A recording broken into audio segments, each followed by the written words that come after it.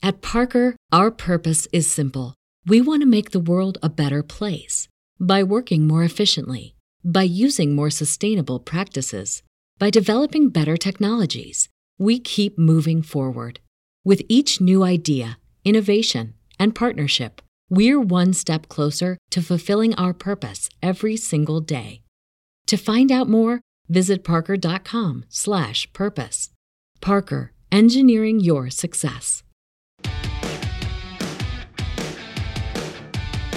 It is a different way of working, and talk about framing. That's a reframe of how you go about your work, and I still have to override decades of writing it all down first.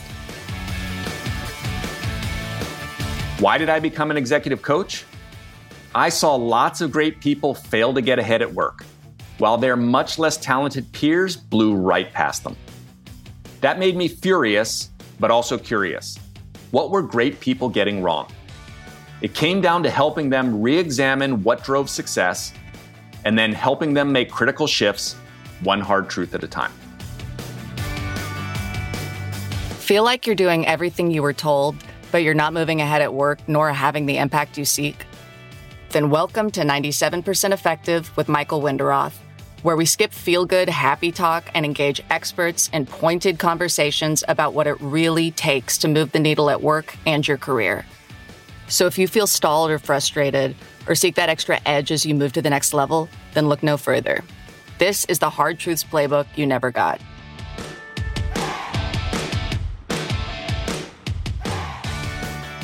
Hi, I'm Michael Winderoth, and you're listening to 97% Effective. In my previous episode, I sat down with Liz Banse, visual storytelling and communication expert at Resource Media, a leading nonprofit communications firm working exclusively in support of social change. Liz and I talked about why words will only get you so far, and why and how to dial in your communication by using visuals. So you cut through the noise and get your audience to take action. In that episode, we discussed and went into depth with examples, 3 keys to making an impact with visual communication. Number 1, we are visual first. Number 2, decisions are made in the brain's emotional region. And third, stoke the right emotions with the right pictures.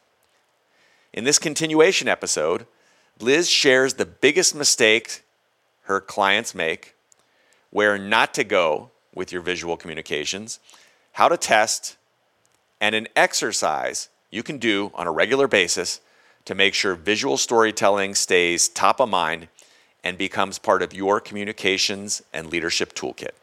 Enjoy. So Liz, to cut right to the chase, is there one huge mistake or pitfall that many clients fall into when it comes to visual communication? Yeah. On the topic of ad executives, there's so many lessons to be learned there. What they do for any campaign, you ask any ad executive out there, and we could talk about cars, right? Like Volvo. Volvo's key value they want to communicate is safety. And so what they are doing is thinking of what is the visual that will communicate what is very unique about our brand.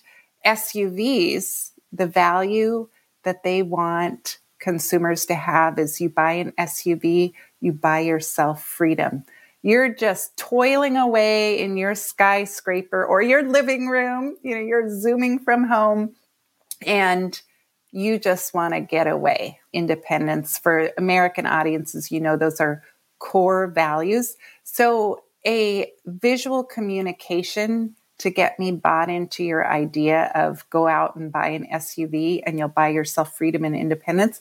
I'm going to set the frame first by showing a visual of some SUV in the wilderness, not in the city. That's how they've sold most of their SUVs. So the biggest mistake is in presentations, sweating over your words, and then at the end just spending, oh my gosh, I have 5 minutes. I'm going to go on the internet and illegally download a photo and just slap it on. And you really want to set the tone first with the first thing people are going to consume, your visual.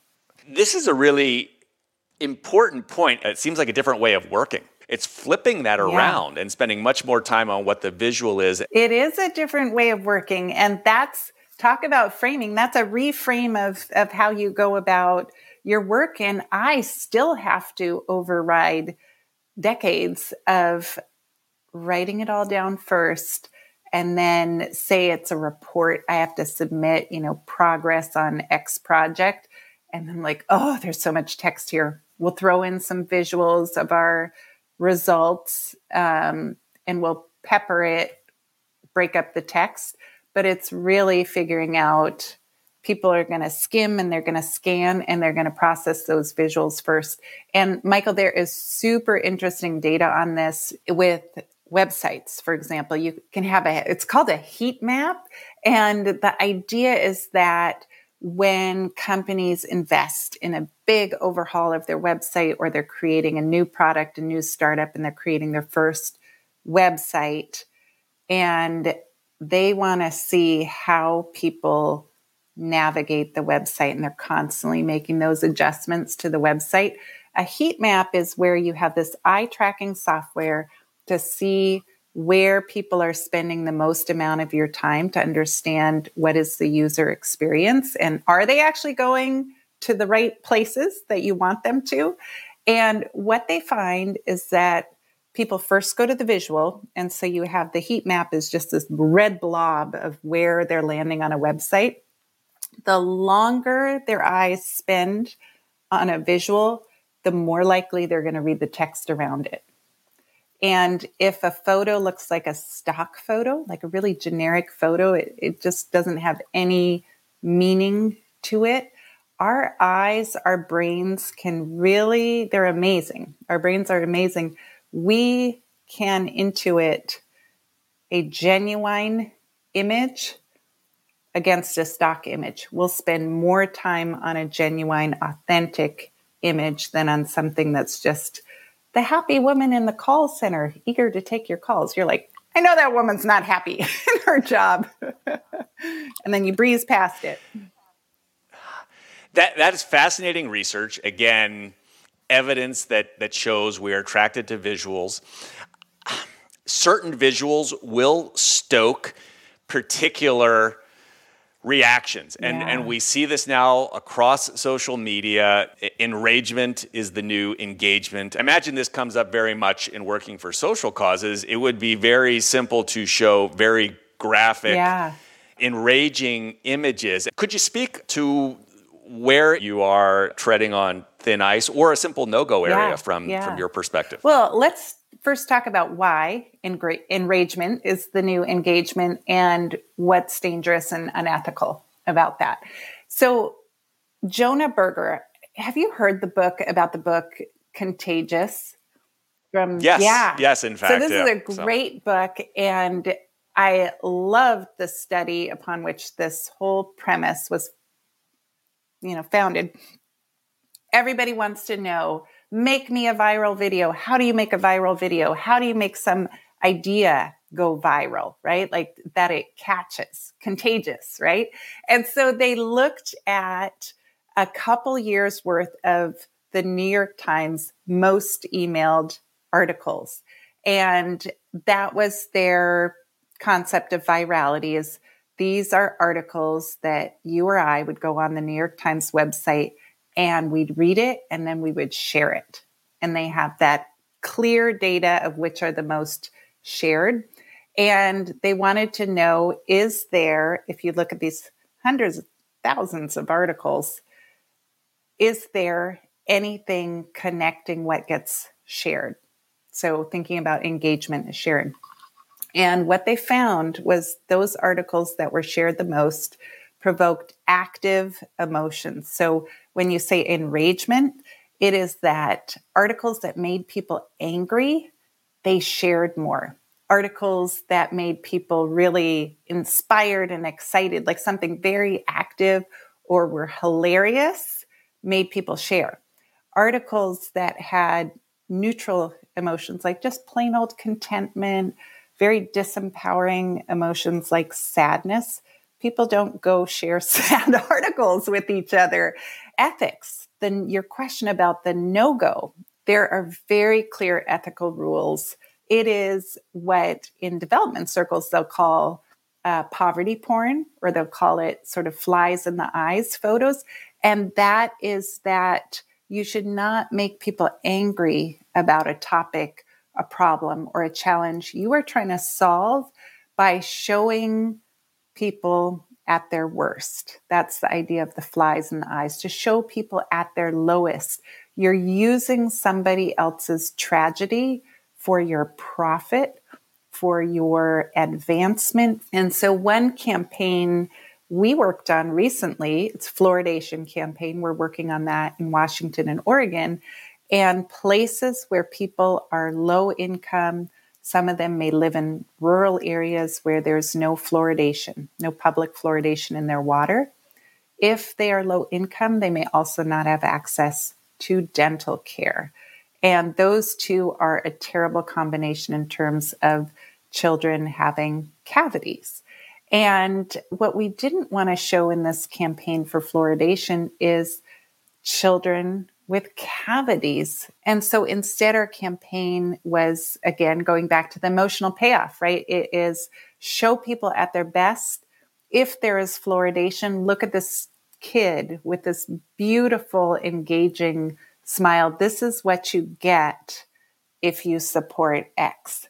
Clearly, there is a code of ethics in terms of many of the organizations you work for, and you staked a very moral high ground there. But I want to challenge you on this, because a lot of what is out there, including many of our leaders, are very much using enragement to foster engagement. It is working.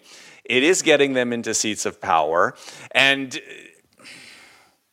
not to say that you need to use the same techniques, but if it's very effective, you're not playing the same game. They're playing with another tool that seems to be highly effective. Is that cause much thought on the side of organizations that have staked certain rules about how they present? That is a tricky rabbit hole where people can say, do the right thing, and we will do the right thing. Maybe believe in karma, right? Like that is going to come back to haunt you. And I have watched what is acceptable today, whether that is 1995 or it is 2005, 2015, 2020. What was acceptable then, a few years later, is not. And you are seeing a profound shift in society around what we will tolerate and what is not acceptable.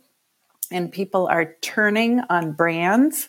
And I think you've seen this in 2020, right? With the murder of George Floyd, is you had brands that wanted to take advantage of sentiment. And for those who are like, it works, every now and then it does not work.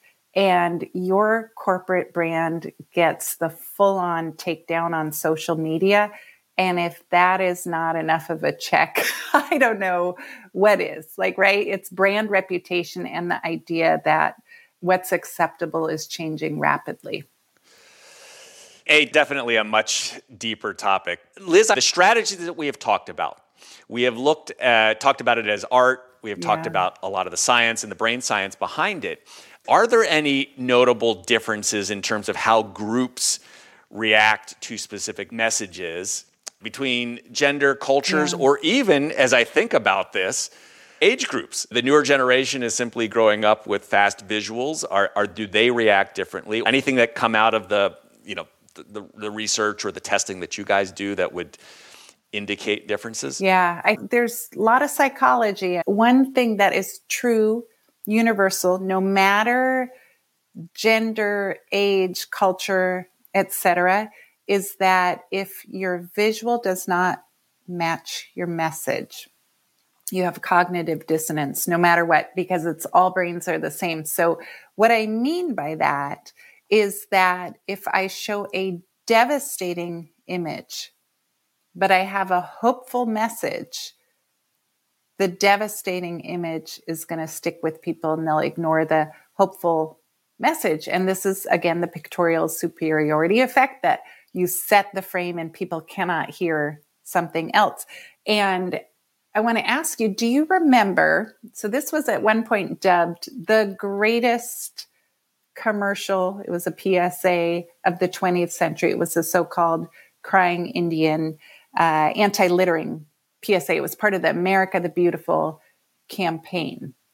You remember that at all? I can describe it. A long time ago, but I think I believe, I remember. But if you could describe it, it'd be great. Well, so there's a book, Robert Cialdini's Influence, The Power of Persuasion. He did some testing on this image. And this image was, we had so much littering in the 70s going into the 80s. Of course, we still do, but it was really bad then.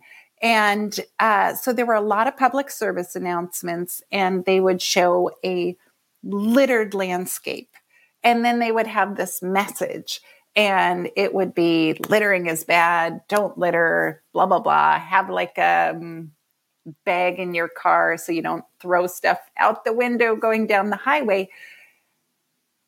The research, those commercials had the opposite effect. More people littered. And what happened is the visual was of a littered landscape, and that set a social norm. If the landscape is littered, that's just the way it is. That's how it is. Same thing happened with the anti-smoking PSAs that came a couple decades later. You'd show somebody smoking, and then you'd have this message of smoking's bad for you. Smoking causes cancer. And all people saw was people smoking. And that's what stuck with them. That's a universal truth, that social norm is what you set in the visual use. What you show is what is acceptable. That's how people process it. You've been listening to 97% Effective with your host, Executive Coach Michael Winderoth. If this interview is making you think, make sure to share it with a friend. Now, back to our interview.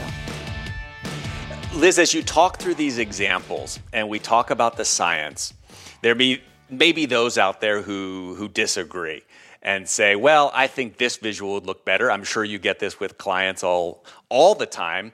And the beauty that we have today is that we can actually test things. As we were preparing for this, you had showed an example from a campaign where you ran multiple iterations, and this is something anyone out there can do now using very simple tools on the internet. Could you just walk us through how when you have various ideas or executions, you actually put them to the test to determine what's going to be most effective? Yeah. So the idea here is that it does not cost a lot to test visuals.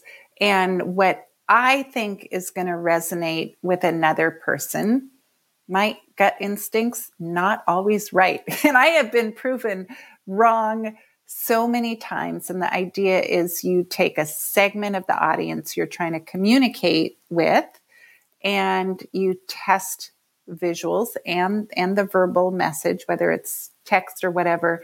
And in classic experiment fashion, with what's called A/B testing, is that you only change one variable between two things so that you know that's the variable that works or doesn't work. And you can do that on Facebook. You can do it on YouTube. Classic example from my work experience of learning, hadn't thought of that, was a big environmental group rolling out a brand new website. And you've got a picture. They had Wall Street donors, and they had what we would call the dark green, right? The dark green is the hardcore activists. They asked them to do something, call Congress, write a letter here, there, everywhere. They will do it if prompted by this group. And they rolled out their website, and they had, a segment of the Wall Street audience, and they were doing in-person focus groups, getting people's reactions. And they showed these polluting smokestacks. Now, these corporates, they made their money off polluting industries. And they said, that is so anti-business. I don't like it. It's not why I give to your group. And they were like, wait, what? we're trying to make clean air, clean water. I thought this was, and they were like, show me the beautiful landscapes you used to have on your old website. That's why I give to you, is because I want to know these protected areas. Then they go to their activist base and they're showing those polluting landscapes. And those people are like, yeah, where can I send my letter? and they realized different images resonate with very different audiences. And beauty of a website, right, is there are many side doors, and their donation page is going to have, here's the end result. Their take action pull down tab is going to have, here's the horrible things that are happening somewhere in America. And they would not have known that if they did not test with specific audiences. So this is great data you can get from Google. And Liz, as you were talking through that example, I pulled up a visual here of a campaign that you guys ran in terms of solar panels, creating awareness around installing or putting them in your residential areas. And could you just tell us, there was 3 different visuals, same, like you said, holding constant the, call to action, so to speak, in these 3 pictures. And then you tested them on presumably Facebook here to look at what was getting the reactions. Can you just talk about what was the takeaway here or the insight from doing this? Yes. Yeah. What they see matters. We thought about reasons for people to go for solar energy. And one is that there's the phrase called green jobs. This is producing jobs, new jobs. And then another one was this argument that trying to reach conservative audiences who hold the military in very high regard, that the military is using solar everywhere. And if they're using it, we should too.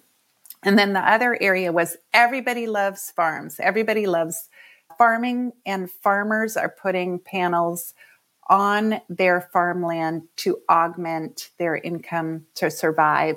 And we found the farm using the image of the farm, and it kind of had the rancher hat and clear rural background. That was the one that worked the most with our target audiences. And so you still had same text on the Facebook ad, but we just swapped out the image so we could really see which is the image that was getting the most click-throughs.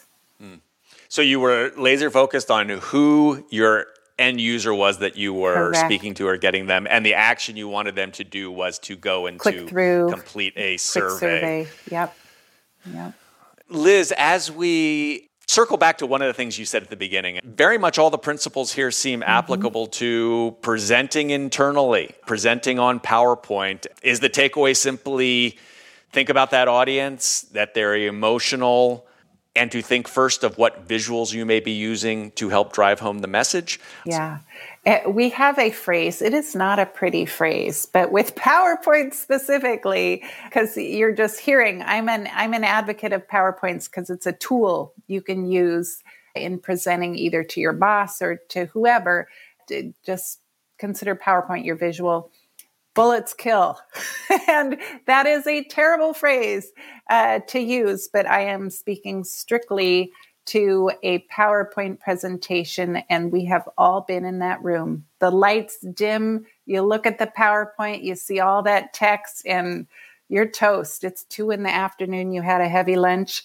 If we're going to remember that we are visual first and we are verbal second, if I see a PowerPoint with a lot of text on it, I'm going to tune you out, Michael, because I can't hear and read at the same time, but you have just offered me a visual. And so I'm going to read it and I'm going to tune you out so I can read that.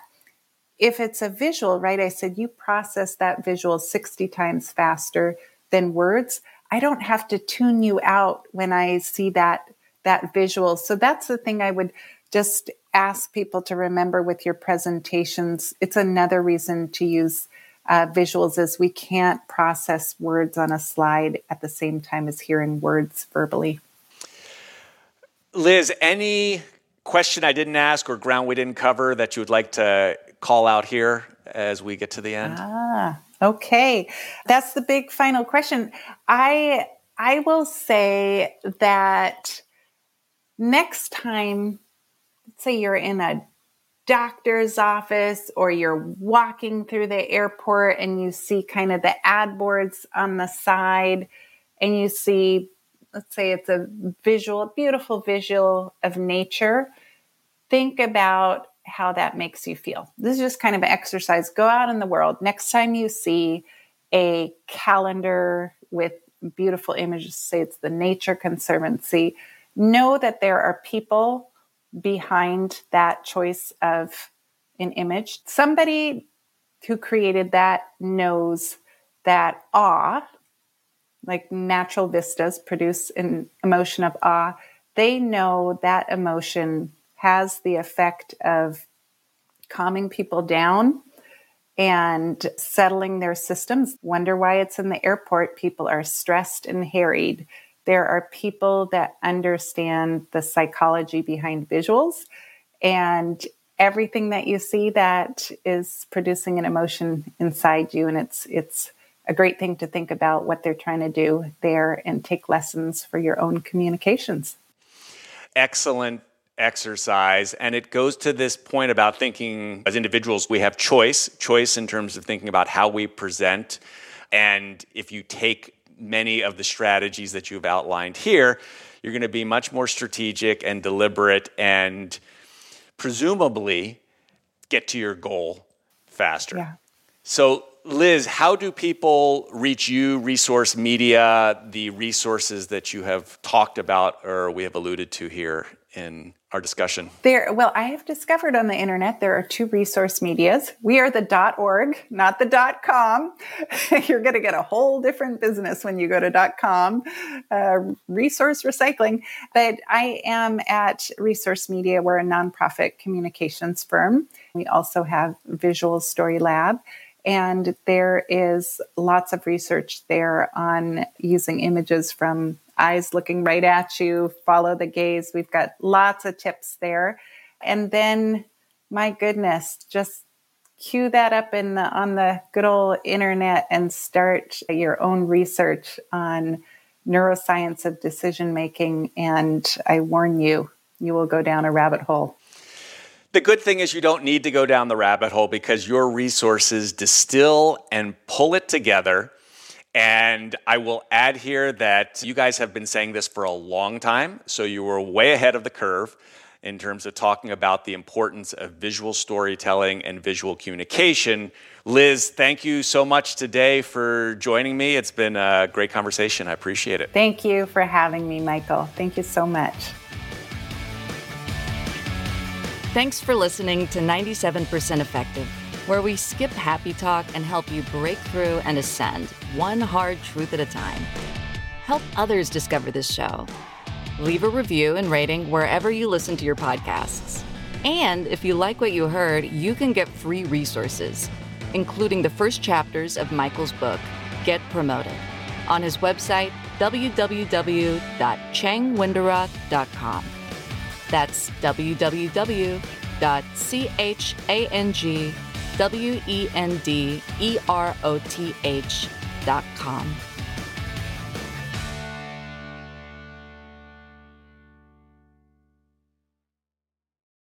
Brain fog, insomnia, moodiness, weight gain. Maybe you think they're just part of getting older, but MIDI Health understands that for women over 40, they can all connect to menopause. It's at the root of dozens of symptoms we experience, not just hot flashes. MIDI clinicians are menopause experts, offering safe, effective, FDA-approved solutions covered by insurance. 91% of MIDI patients get relief from symptoms within just 2 months. Book your virtual visit today at joinmidi.com.